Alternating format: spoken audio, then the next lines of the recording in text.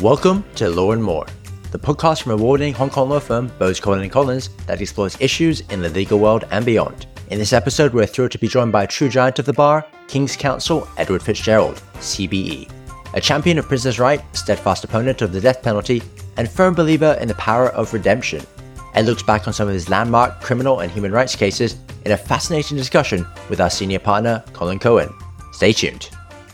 Welcome, everybody, to another episode of our podcast. And on this occasion, it's one of the rare ones in that I'm not in Hong Kong. I'm here in the dungeons of Doughty Street Chambers. And I'm delighted to be joined with one of the true giants of the bar, Edward Fitzgerald, King's Counsel, founding head of Doughty Street Chambers in London. He specialises in criminal law, public law, judicial review, and international human rights law, and has frequently come and appeared before the courts in Hong Kong. In 2008, he was awarded the CBE for service to human rights. He's notably once famously described by his contemporary, Lord David Pannick, King's Counsel, as the Rolls-Royce in the cab rank rule of the barrister. Ed, it's wonderful to see you again. I ask all my guests, what's been keeping you busy recently? Well, Colin, I'm still doing lots of human rights cases and appeals, criminal appeals. Of course, the Assange case is still pending, and I've been involved in cases in Northern Ireland, in the Caribbean, more recently in Estonia, and also one pending in Albania and Tirana. So very busy and enjoying practice from Doughty Street, my home for many years. You seem to be all over the place. And indeed, quite interestingly, as my listeners know, I've been away a little bit from Hong Kong. Mm-hmm. We did a little trip together, didn't we? Oh, yes. I should say I've just had my 70th birthday, and you very kindly took me for a trip to Lille for the England match against Samoa, which was very exciting, if a close shave. It was rather a very, very exciting weekend. Anyway, before we discuss more of your distinguished career, let's go back a bit in time.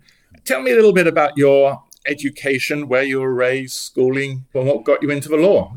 Well, my father was a businessman, but a great scholar of French and German literature as well, and fought with the Free French during the war. So he was a flamboyant character, to say the least. My mother was a poet who tragically died when she was still very young. But I was brought up in a family with lots of poetry around and lots of exposure to the more eccentric types. My stepmother was Polish, so I met all the Polish exiles and during the members of Radio Free Europe during that time. So I was very exposed to all sorts of different worlds, my mother being American. Yeah. And you went to Oxford and you studied classics. What made you do that? Well, I loved Latin and Greek, and I enjoyed the classical literature and the philosophy too. I'm catching up on the history now, reading more and more, and still reading Latin quite a lot. And I loved it. I loved doing classics. I loved Latin poetry, Greek drama, the whole lot. And it still remains relevant. Greek tragedy is the best preparation for the criminal law you can have. And what got you into law? Well, I think I was always interested in the legal process.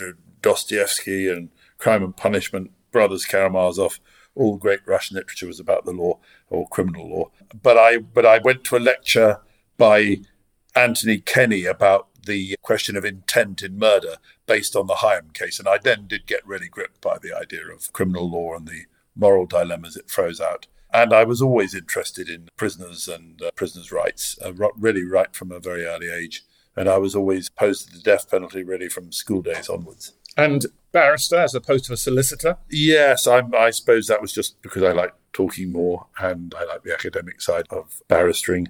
But I was lucky enough to get into Dr. Johnson's buildings, which was John Mortimer's chambers, lots of fascinating people. And that's where, of course, I met Geoffrey Robertson, who was later to found Doughty Street, a brilliant and most stimulating person. And he really persuaded me to come to the bar and do it properly. Yes, and we do go back a very, very long way, because you may recollect this. I was going all the time to one Dr. Johnson's buildings because Martin Thomas, now Lord Thomas, was my lead counsel, in the Lorraine Osman extradition. It turned out to be one of the major decisions. We fought 8 habeas corpuses, and I remember walking around the chambers and bumping into you. Helena Kennedy was also there as well. Helena was there. We had many future judges there. Stephen Irwin, Michael Grieve, wonderful people and great lifelong friends. Gavin Miller, Keir Starmer, of course, joined us while we were there and has remained a lifelong friend. So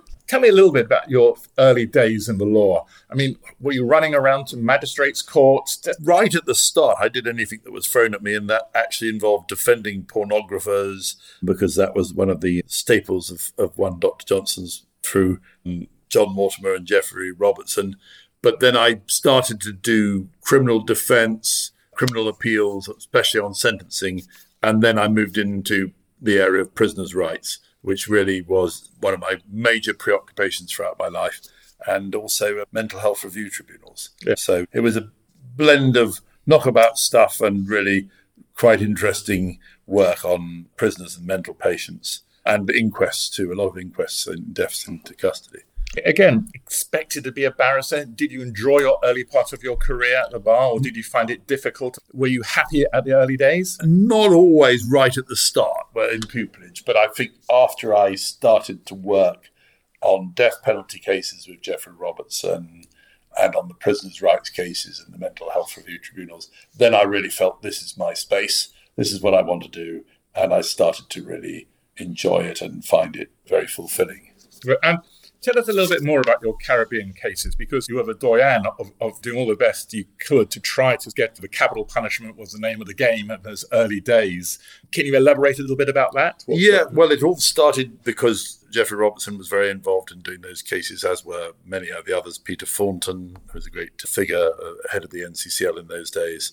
Michael Grieve was very involved in that too. So we got very involved in the defending people in the Privy Council who were facing the death penalty. And then I went out to Jamaica to help prepare an appeal and got involved in the idea of execution after long delay being unconstitutional, case which then Geoffrey Robertson argued in Pratt and Morgan. And after that was constantly called in to death penalty cases. And I became one of the advocates on the issue of whether the mandatory death penalty was unconstitutional, which we challenged firstly in Belize, then the Eastern Caribbean, then Barbados, Trinidad, everywhere, and mostly successfully. We got the mandatory death penalty struck down as unconstitutional, working with the Death Penalty Project at Simons, Muirhead and Burton, and working with Keir Starmer and many other barristers to set aside the mandatory death penalty. And the most interesting thing of all that was that once we got rid of the mandatory death penalty as unconstitutional, each of these jurisdictions had to adopt a new discretionary system of capital sentencing and in fact develop very restrictive rules so that practically no one has been sentenced to death or had their sentences finally upheld since the case of Ray's, Hughes and Foss. Yes, that was very interesting. Of course, you were also heavily involved in the David Bentley. David Bentley was someone who was hanged. It's a famous phrase, let him have it. Yes. As opposed to, he said, well, I didn't give him the gun as opposed to shooting him. Well, there's some doubt as to whether he actually said the words at all, but if he did, as Lord Bingham pointed out in the appeal, it could just have meant hand over the gun. Yeah, I think Derek Bentley was obviously one of the cases which led to the abolition of the death penalty in England, because there was this secondary party who had very limited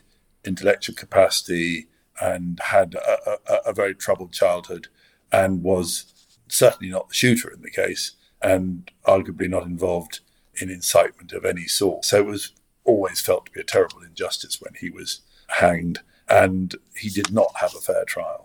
But because the victim was a policeman, there was a feeling that he had to hang and mercy was refused. So yes, that was very much one of the great motors of the abolition of the death penalty in England. And yeah, I was really fortunate to be called on to represent him together with Henry Blaxland and Bernberg. So yes, you know very well. Now, what I'm a little bit interested in, you became, at that time, Queen's Counsel, now King's Counsel, taking silk. and you took it quite early on.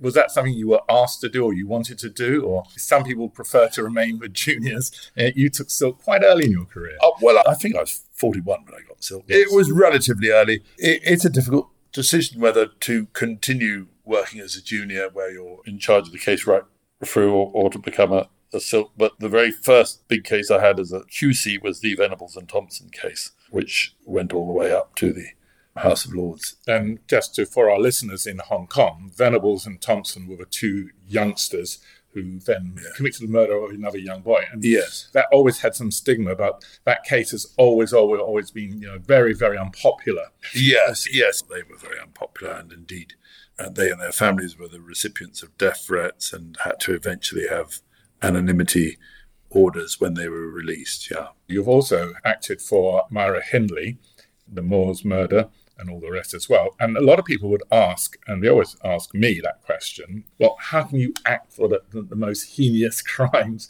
People can't sometimes understand. As solicitors and as barristers, we act for anybody. And you're one who will always, no matter who they are, you always will take up the cases. Yeah, well, obviously the system wouldn't work if people could refuse to represent unpopular defendants or the despised defendants whose crimes were particularly horrendous.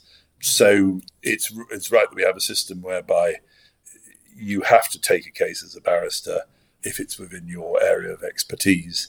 And so I believe in the cab rank principle, but also I think it reflects a really basic human rights norm that everybody has a right to be represented, everybody has a right to be defended, and everybody has a right as a human being to be treated with dignity, no matter how horrendous their crime. Yeah, and also it's quite interesting, the Myra Hindley case did actually lead to quite a dramatic major legal change regarding the powers of the Home Secretary in dealing with that matter. So it was an important case whereby they had to look at things in a different way with regard to the life sentence. There were a whole series of cases, of which the Hindley case was one, looking at the question of how you fix the minimum punitive term for convicted murderers sentenced to life.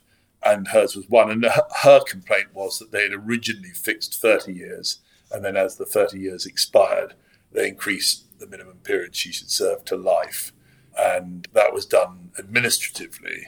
And as a result of a series of cases, it's now all fixed judicially.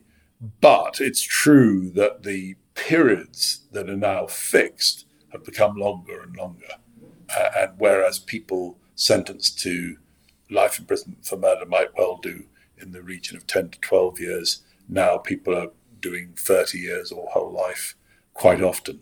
And they're quite difficult to challenge that because although the judge will give an indication that you will serve a minimum term of X number of years, once you get to going X number of years, they still then go to the second part whereby, like I can talk about Hong Kong, the long-term supervision board was saying, are you then able to be in a position to recommend your release? Are you still a dangerous person to the community? Well, I mean, the way it works in England now is that firstly, a punitive term is fixed, which is the minimum period that must be served for punishment, which can vary between 15 years and whole life, depending on how grave the offence is. And in some cases can be less than 15. There, depending on the degree of culpability, the age, and the mitigation. And then even when you've served that period, you won't be released unless you're safe to go out, and the parole board will decide that. But at least the system now has a certain amount of openness, transparency, and there are due process rights at both the punitive stage and the parole stage. Yes, and you've always remained true to great concern for prisoners' rights, young offenders, and the possibility of rehabilitation. How did this all come about? Was it your good Catholic upbringing? Potential. Yeah, I mean, for all of us, yes. I'm certainly in favour of an indulgent view of human weakness, and I certainly believe in the infinite capacity of all human beings to change and in the rehabilitative ideal. Yeah, it probably does come partly from Christianity, from Catholicism, which is my particular persuasion, but from the basic Christian belief. But also, I think just a genuine belief in the perfectibility of human beings and changeability, and really from incredible experiences of people who've not been executed, who've then gone on to live incredibly good lives despite having been convicted of some serious murder, and of rehabilitation, particularly in the field of those convicted of terrorist offences, seeing people released and then living incredibly worthwhile and transformed lives. Yes. However, there are some criminals who will always be too dangerous to be released. Yeah, the problem is the identification of the ones who are not going to change. I agree that they exist, but it's not always easy to know who are the ones. I mean, I suppose one could come up with a fairly good bet in some cases that they're unlikely to change until very old age. But it is extraordinary how people who would have been written off at the time of sentence as totally committed to crime or totally violent and unredeemable have over the years changed and transformed themselves. Now, let's go back a little bit in time to 1990, and I want you to tell us a little bit about your decision to set up the building I'm in, Doughty Chambers, and how did that all come about? And you had some very, very eminent colleagues on the way, Geoffrey Robertson, who I know quite well, Baroness Helena Kennedy, current, as we said, Sir Keir Starmer, and who will be the next Prime Minister if the cards fall in the right way. Well, I certainly hope he will. Yeah. But this is the powerhouse of liberal legal establishment. There was a basic disenchantment with the setup in one Dr. Johnson's buildings, although that was a great starting point. A very large group of us left Dr. Johnson's and took the long trek up out of the cloistered and sepulchral world of the Temple up to Doughty Street to found a new Chambers. It was a group of us. We were lucky that Geoffrey Robertson agreed to be the head and was an inspirational figure from the start. But there was a big group of us who came up here and have flourished since then. And now today it's a very big Chambers with massively diverse areas of law being practiced by lots of brilliant young lawyers. But fighting Still Still committed to civil liberties, social justice, yes, and access to justice for all. Let me throw this at you, throwing a curved hospital rugby ball, as they would call it. One very eminent Lord Justice of Appeal said the following of you: Ed Fitzgerald could have made a fortune had he chosen to devote his talents to other fields of practice. Were you ever tempted to do so? I think that's a very flattering remark. I think it's completely untrue. I would be hopeless in any other area of law than that which I'm doing now. And I can't imagine myself as a successful commercial lawyer.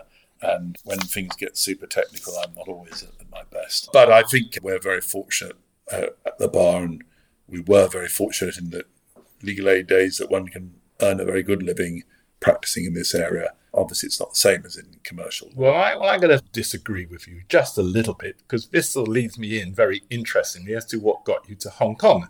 And I knew you a little bit beforehand, yes, but you advised in Hong Kong. But I recollect, I like our listeners to know how you came to Hong Kong and you acted in the case for a very good client of mine in quite a complex commercial allegations of corruption and competition that be a very good client of ours.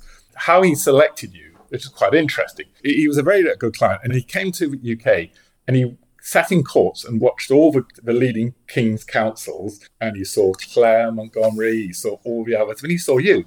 And he selected you because he said you would never give up. I was told to instruct you and bring you out to Hong Kong. Yeah. Do you remember that? I do. Michael Wong, yes, who was a very good lawyer himself. Well, he wasn't. He read a lot of law.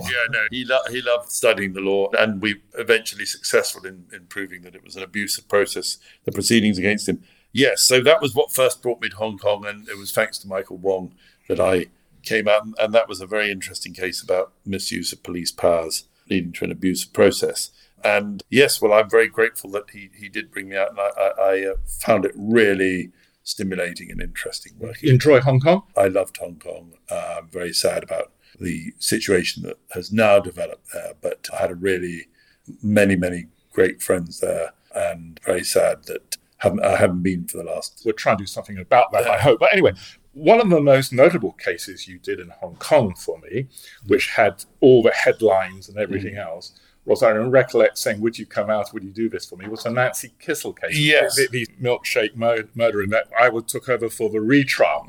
And then, if you remember, David Perry was instructed. And that was an interesting case we had together. Yes, I remember it very well. David Perry saying, we are not going to fall out over this because there'd been tremendous blood on the carpet in the first trial between the opposing lawyers, and we didn't. And it was a trial before Andrew McRae where we were running diminished responsibility. I still think that it was a good case, but it was rejected by the jury. We took it all the way up on appeal, all the way up to the final court of appeal on the issue of the directions on diminished responsibility.